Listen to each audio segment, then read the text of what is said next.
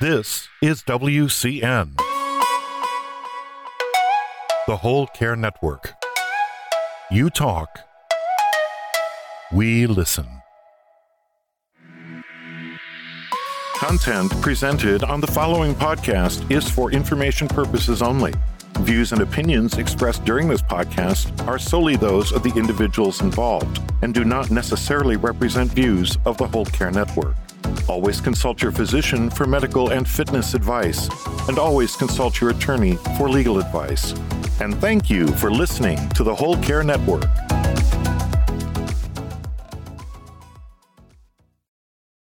You know, we're all terminal, and that means that the only thing you can count on is this moment. That's the only thing that's real.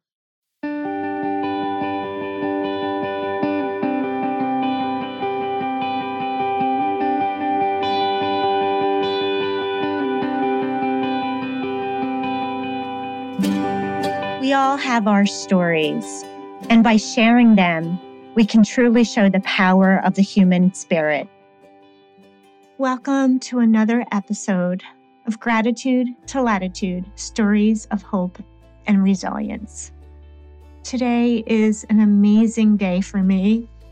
I have the privilege and honor of interviewing a true hero of mine. She is the mother of 5, an entrepreneur, an endurance athlete like no other person I have ever met, and a philanthropist. And her name is Isabella Delahoussaye. Isabella, thank you so much for spending time with me today. I'm so happy to be here, Jody, and thank you so much for having me. This is going to be a riveting 30 minutes, and I'm going to start the way that I always do. I start with a question about your childhood. I have this belief that who we are is so powerful when we are children before people tell us who we should be. And, you know, we have dreams and beliefs. Were you the child that resonates with the adult you are today? I am, actually. And, you know, I thought a lot about words that would describe me as a child and words that would describe me as an adult. And it's pretty consistent. I was very determined as a child. My parents would say stubborn, but I'll say determined and always positive. And that's something that served me very well. And I don't know sort of where that came from. Maybe it's my parents, maybe it's growing up in a beautiful community in Louisiana, but that too has served me. And the other is sort of non-judgmental, which, you know, is very much helping me now as I move into a period of my life where I'm not as capable as I was, and I have to not judge myself. You know, I was always sort of non-judgmental of other people, but now I find the work is in not holding myself to perfection standards and just allowing me to be me. Wow. We're going to get to that because that is truly powerful. Sometimes we are the most critical of ourselves. Anyone who listens to this podcast will applaud everything that you are, as you just mentioned, and that you've done, and give you the time and space to be where you are right now. And that's okay too. So you just got back from Africa, literally a couple of days ago. Please tell me what you did there. So we were installing solar panels on the white rhino sanctuary in Kenya. So there are 2 northern white rhinos left in the world. And there's a huge effort now trying to inseminate them, and they're 2 females, and try to procreate so that there can be more white rhinos so they don't disappear as a species. And the rangers and the people, the veterinarians, the people that take care of these rhinos have never had electricity. And so we installed a solar array at their station in Kenya. So it was very exciting. It was just to see the joy of people to, you know, some of these panels provide fresh water as well. So it's just, they're doing such great work, environmental work. And it was just nice to be able to contribute. I think adventure has really been a key word in your existence, in your life, in your journey. That's just a great example. And to volunteer in the philanthropy of that excursion is wonderful. I can't wait to see pictures. And hopefully it was successful with the white run ice. That would be amazing to hear that you had your hand in that process. Fingers crossed. Fingers crossed. Can't wait to hear about that. So adventure is the woven theme throughout your life. Angela Duckworth has talked about grit in her book. She says, enthusiasm is common, endurance is rare. So let me repeat that. Enthusiasm is common, endurance is rare. And this podcast is Gratitude to Latitude, Stories of Resilience and Grit, and resilience and hope. And grit is something that I really want to concentrate with you because you are the epitome of the definition of the word grit and resilience. So the other quote that I want to share, and then I'll get to my question, because this is by David Goggins, who again is another person who demonstrates in every aspect of his life grit and resilience. We don't rise to the level of our expectations. We rise to the level of our training.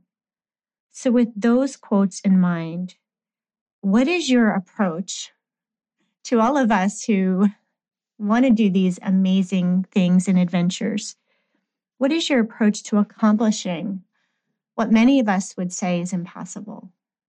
So a few thoughts there, and I'll go back to sort of the being positive. So having a yes mindset and embracing opportunity is the first step, and sort of not being afraid to take on challenges. There's a great quote I love: you miss 100% of the shots you don't take. So that's where it starts. And I find it interesting, for me, the word grit. Grit connotates hard work, and as you use the word training, which is what I use for sort of half my life. I'll sort of break my life into two periods. So the first half, where that is the way I thought about grit and success and endurance. And then there's a second half where I focused more on applying mindfulness tools to get to what in the yogi world we call effortless effort, which I find actually much more effective in terms of the long-term endurance and seeing things through. And to get to effortless effort, it first, it's sort of getting rid of any negative thoughts, any fear, any anger, anything that sort of holds you back. Those emotions are like weights on you, whether you're trying to run a race and, that voice in your head is doubting your ability or saying, oh, you're tired, oh, you're this, being able to recognize those voices and push them back and continue to sort of say, I'm strong, I can do this. Two of the other thoughts that resonated when I was a child that apply here, all things are possible for he who believes, which is a quote from the Bible. But, if you believe you can and you can cut out any doubt and negativity, you can go that much further. And then there's that, the little engine that could. I think I can. But a lot of it is being mindful of what your own mind and the voices in your head are communicating to you, and learning to turn any negativity into positive energy. And you can like double your energy towards your end goal just by getting rid of negativity.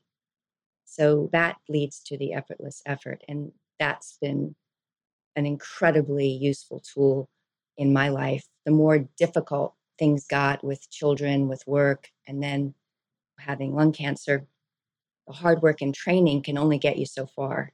And then you really have to rely on the mental tools. And they say that when you think you're done, you still have 75% more left.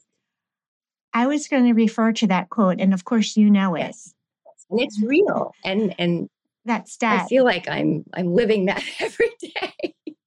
But you have to believe in order to get there. So the first step is believing, and then the second step is the mindfulness of being able to let go of what's holding you back. And for most of us, that's fear or negative emotions.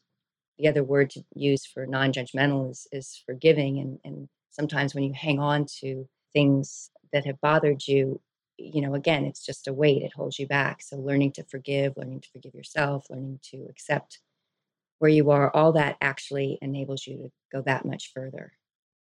I really appreciate that. I think that you should be teaching this. Maybe one day you could have a course on resilience and teach us, because your wisdom needs to be shared beyond this realm and the people that interview you, but on a greater scale. I have shared that I'm a part of the Build Your Life Resume that was founded by Jesse Itzler. And that platform is, in building your resume, you're building your life based on experiences and memories, not on things. I've always felt that way. I will say yes anytime someone provides an option to try something new. I'm definitely that yes person. And I don't really take any value in objects and items. So you are the perfect example of this. Can you share some of the experiences that you've had that were mind-blowing outside of this latest trip, and also some that you've encouraged your children to endure? So I'll start with the children, because I've learned a lot raising children. It's been, 5 of them. yes. And this, I got pregnant with my first child, and I think is it Dr. Spock, the original, like how to raise your. Yeah. And I don't think he had children, by the way. I'm not sure. We need to look that up. Well, I remember reading his books, and one of the concepts that resonated was that, you can't just tell a child they're strong and they're great. They have to do things that so that they can see for themselves that they're capable. And that's what builds confidence. And it's sort of baby steps, and you build one to the next. And that's how self-esteem is built. And so from the get-go with my children, and for the same for myself, you try to challenge them and get them outside of their comfort zones. And that's how they build confidence. And they see that, okay, I took on this challenge. It didn't kill me. I'm stronger. I can do this. And it just it leads you to the next and to the next. And it's been the same in my life. I've always, since a child, sort of wanted to be the best me that I can be. And that means constantly growing. And to grow, you have to be uncomfortable.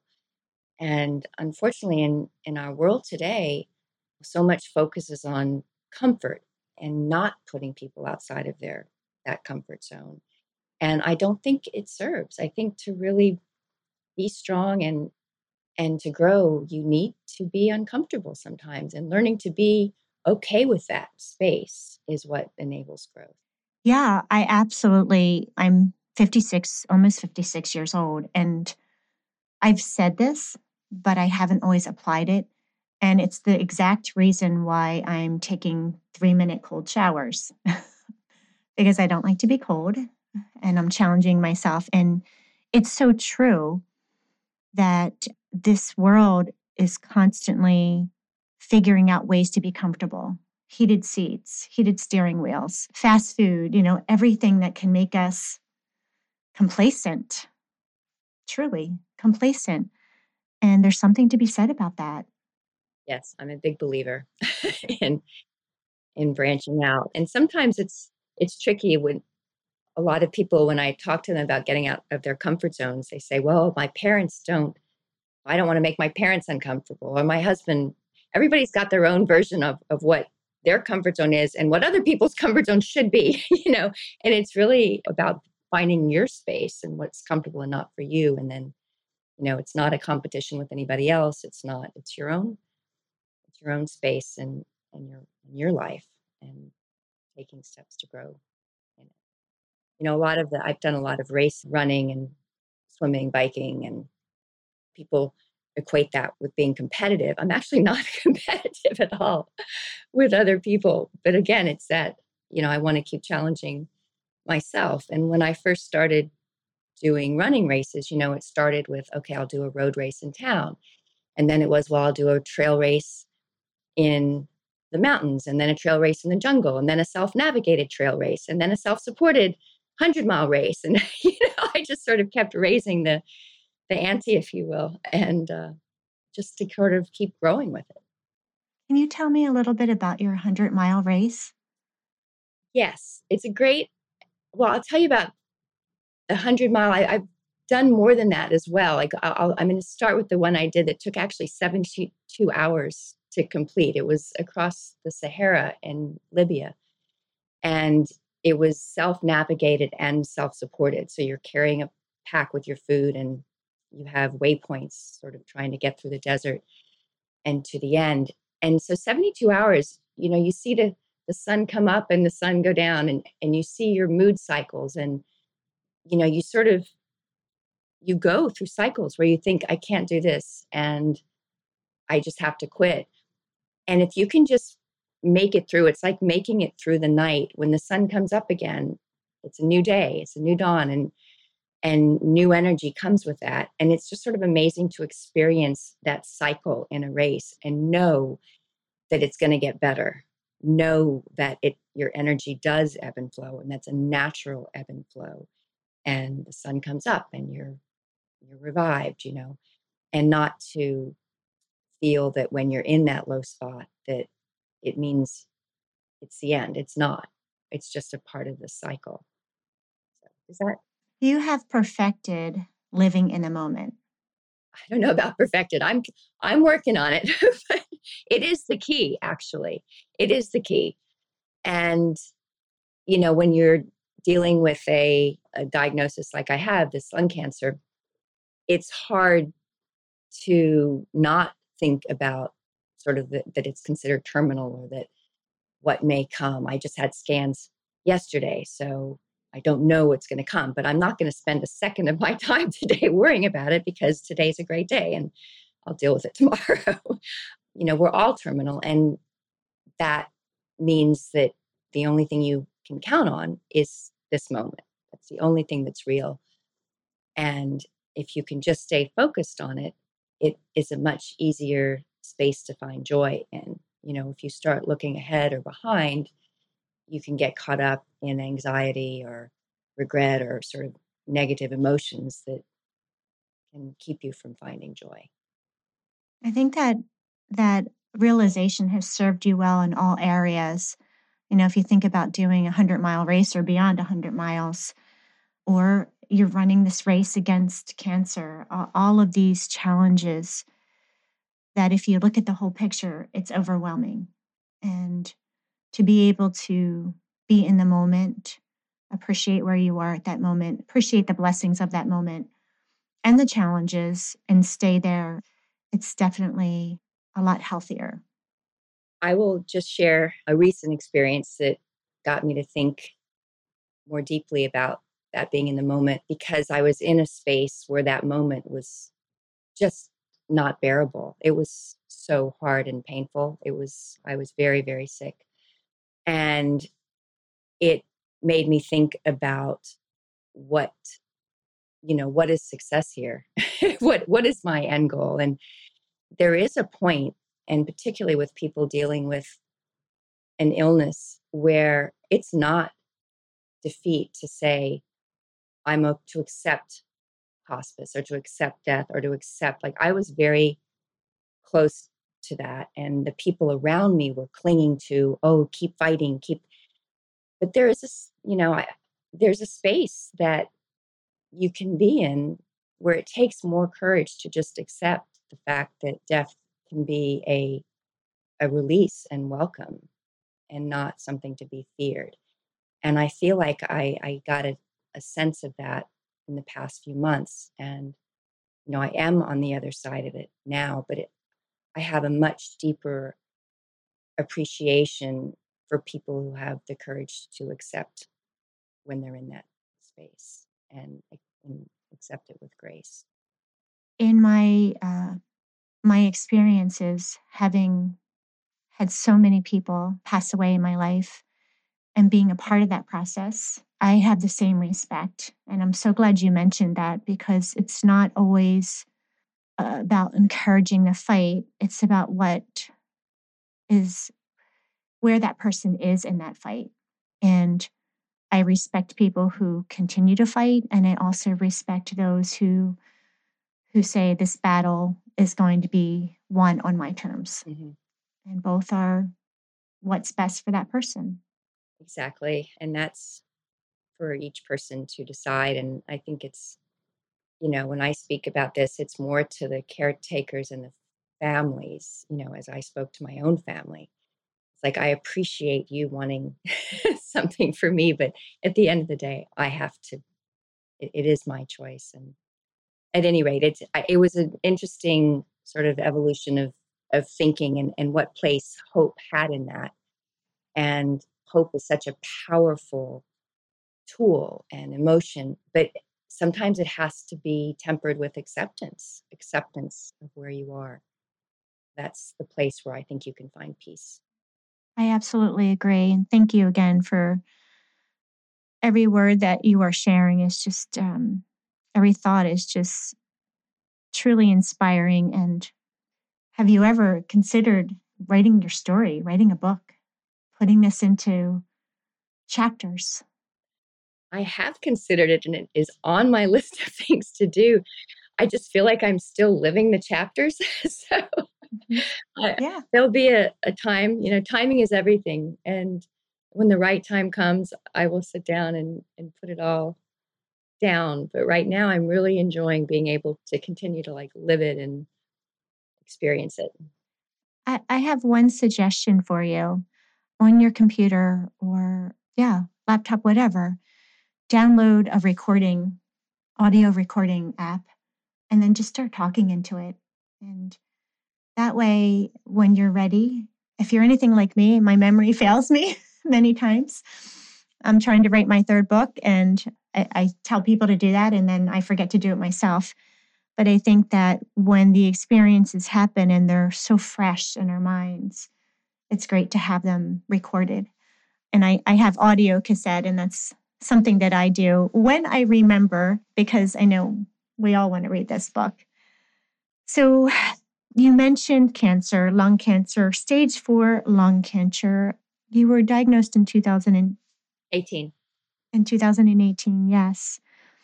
You didn't take that diagnosis lightly, and you also didn't take that diagnosis sitting down. You just have continued to put yourself outside of that comfort zone, challenge yourself, build life experiences. Can you tell us a little bit about lung cancer? I know all about ALS, but this is an area that I don't know much about. So I have never smoked, and I'm young for having lung cancer. I was diagnosed when I was 54. And unfortunately, most lung cancers being diagnosed today are non-smoking younger people, and they don't quite know why that is. But because there aren't a lot of signs of lung cancer before it hits stage 4, people tend to be diagnosed quite late, and it's very, very hard to treat at that point. So, when I was first diagnosed, they said, "Look, this, it could be 2 months." I was pretty far gone, and I'm on my 5th line of treatment, and all of them have been clinical trials, which has been a journey in and of itself. Where are you doing the clinical trials? So I've been treated at Sloan Kettering in New York. I love the idea that I can contribute to science and hopefully continue to survive. But it's Yes. definitely been a roller coaster. And I remember when I was first diagnosed, initially it's like you're filled with this sadness and it just feels horrible. And then you can ask yourself, well, does sitting here crying help anything? And the answer is no. So then it's like, okay, put that behind you. This is what it is. And you move on. And I had in my first treatment, it really worked well. And I was able to, that I've been able to continue to make memories and be active it's a lot about my mental state, but it's a lot more about these drugs that are helping, these trials. And so when I'm in a treatment that works, that is wonderful. But in 5 lines, I've had 3 that didn't work and 2 that did. So it's definitely been a roller coaster.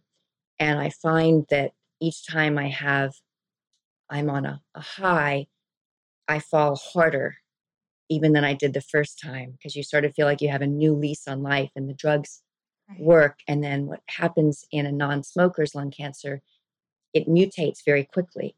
So once it figures out that the drugs are inhibiting it, it actually changes form and mutates around it. So none of these drugs. Really? Yeah. It's that Yeah, oh smart. yes. Oh yes. So that's the problem with this kind of lung cancer. So it just keeps mutating. So for instance, the current treatment I'm on, I started in June, and the median time that it works is, I think it's 3 to 7 months. So I've been on it 4 months. So when it stops, so I'm on treatment. I've been on treatment consistently since pretty much the day I was diagnosed. And you just stay on a treatment until the cancer progresses, then you switch and try something else and you go. And the treatments itself can really, they're very hard. They wreak havoc on the body just as much as the Yeah. cancer, Yeah. correct? My current one is a chemotherapy, and it's a trial as well, but it's tough. So, but I'm alive and it's working. So that's huge, right?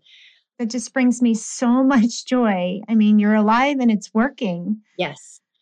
Yes. So that it's working, I want to take every second that I can to make the most of every day. So getting out, and that's where the staying in the moment comes, and, not thinking at all ahead about, well, when is it going to stop working or what am I going to do then? I mean, that's for, that's for later. Right. Today it's working. And you also went to Argentina after that Yes, I diagnosis. did. Yes. Would you mind just sharing a little bit about that? Sure, sure. Before I was diagnosed, I had been doing some mountain climbing with my son, who was climbing the 7 summits to raise awareness for LGBTQ suicide issues. And so I climbed some of the 7 summits with him. And after I was diagnosed, and on a treatment that was working at the time, I really wanted to try to climb another mountain, which when I said this, they just looked at me like I was crazy. But And, that's fair, fair. crazy is what is keeping you going and passionate and determined, right? Absolutely. So my daughter and I set off to climb Aconcagua. And, Aconcagua has not a high success rate for climbers. And it's a long expedition, and it's just really uncomfortable. It's not technical. It's just the temperatures can be -40, ridiculously high winds. It's a 21-day expedition.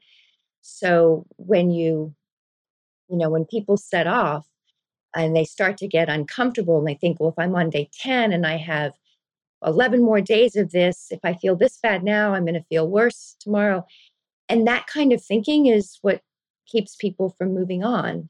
But the discomfort doesn't get worse. It's just, if you stay in the moment, it's only as uncomfortable as that moment, right? You just have Correct. to can I take that next step? And if you can, you take it and you keep going. I mean, there may come a time when you're climbing a mountain or when you're doing a work project or where you can't take that next step, right? And recognizing that, I use the expression live to die another day. You don't, there's a point where, okay, maybe you won't summit and that's okay.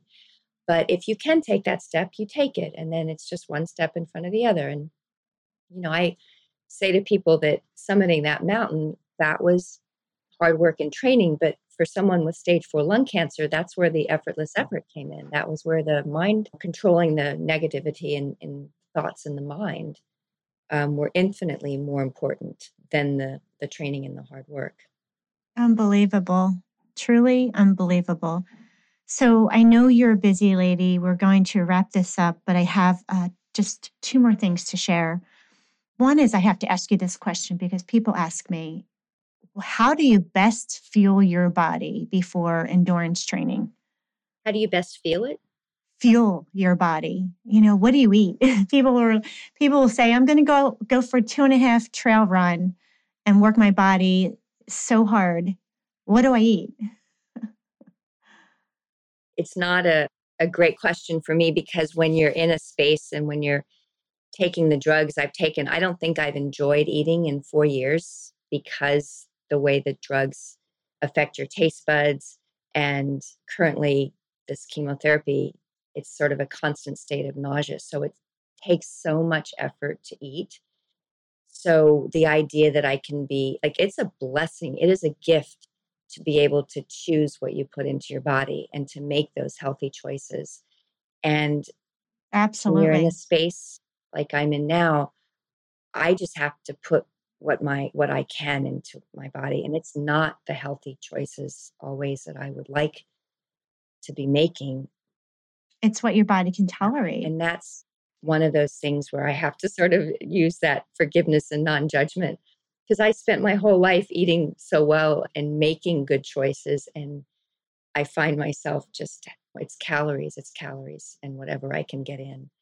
But so fueling, I guess what I would say to people is just to recognize that how special it is to have the choice, because it really is, it's hard not to have that choice. I always say food can be fuel or poison, really.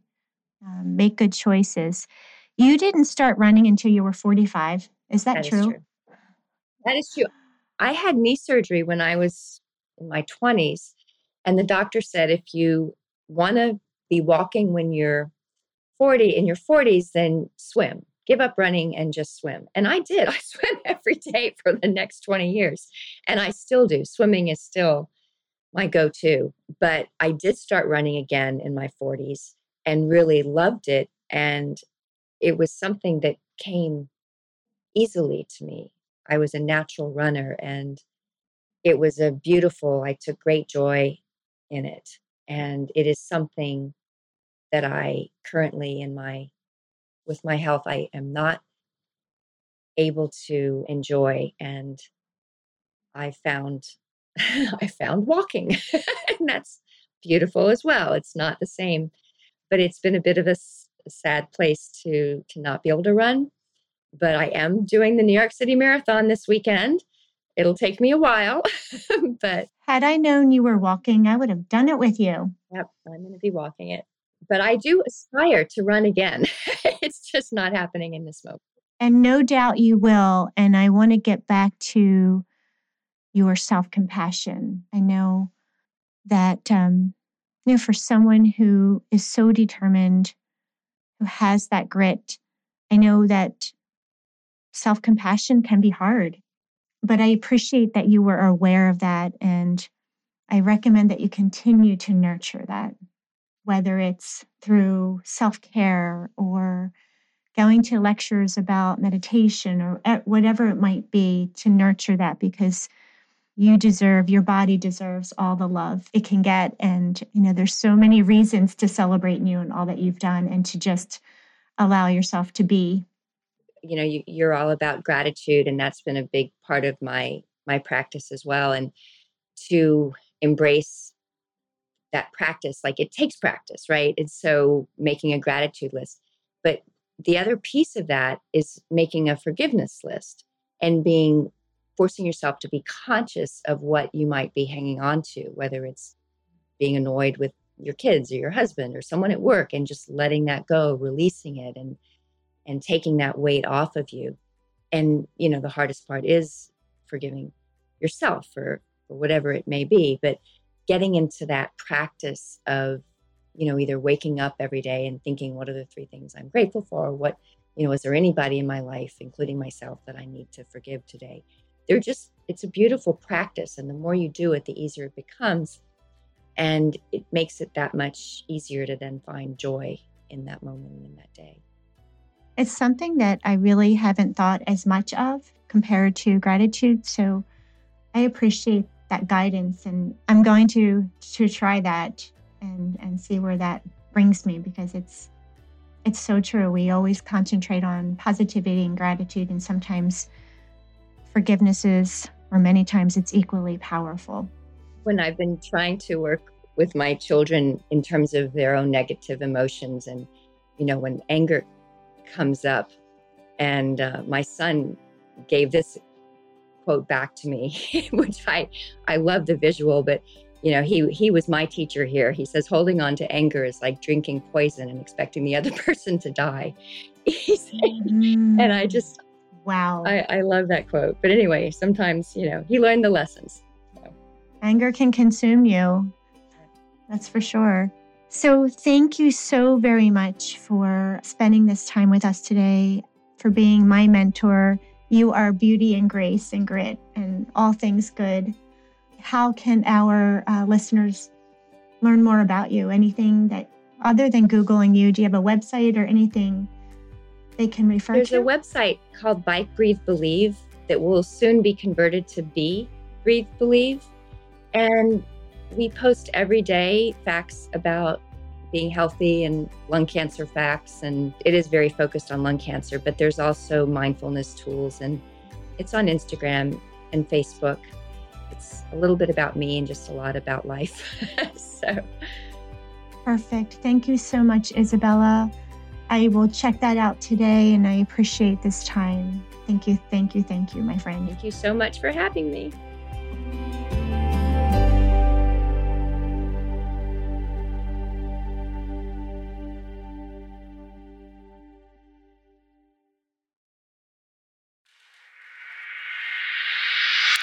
This is WCN, the Whole Care Network. You talk, we listen.